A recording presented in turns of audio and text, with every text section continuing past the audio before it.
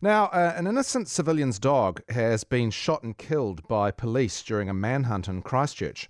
The police were led to a private backyard by the offenders where a dog was waiting and shortly it attacked the police canine. President of the Association of Pet Dog Trainers, Darren Rowe, is with me now. Darren, g'day. Good morning, Tim. How are you? Not too bad.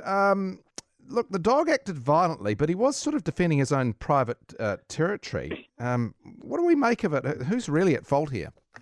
I don't think anyone's at fault, really. I think it's a difficult one to lay blame on there. But, I mean, there's two aspects, isn't there, legally and ethically. And legally, the police were doing what they do. That's their job, isn't it?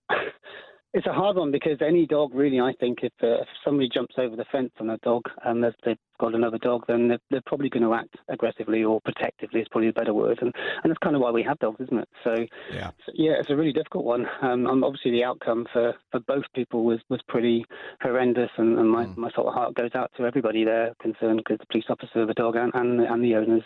But, really tough one, actually. It is a tough one because a police dog is quite a valuable asset as well. Was it reasonable for the police officer to have shot the other dog? Well, I think the police dog is seen as an officer, isn't it? Yeah. Same status as an officer. So I guess on a legal perspective, then the answer would be yes. And I mean, I'm not a legal person, so don't quote me on that one, please. But no. But in terms of the officer would be looking after his dog, definitely. I think possibly that might open up the sort of communication with the police about what training police officers have, because obviously there's a huge amount of training that goes into a police dog itself for the job.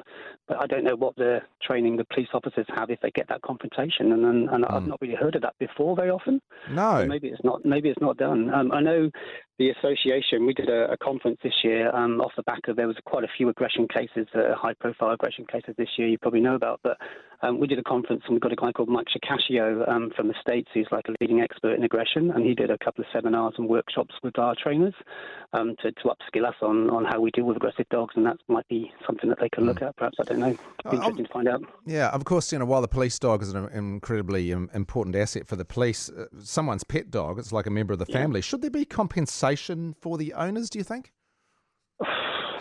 I think there should certainly, no, you put me on the spot here. I think there should certainly be some sort of well-being or mental assistance there, because I've got a few dogs. I've got quite a few dogs, multi-dog family, and if that happened to one of my dogs, I'd be distraught and probably would need some support to help me get through that. And I think the owner of the dog has been through some pretty tough times with that dog, and that dog's been his sort of support for that. So yeah, definitely something like that, I would say. Maybe not compensation for the dog, but I think the police said that they would help out with the cremation, didn't they? I think. Yeah. Okay. Well, hey, thanks very much for your time. That is Darren Rowe, President of the Association of Pet Dog Trainers.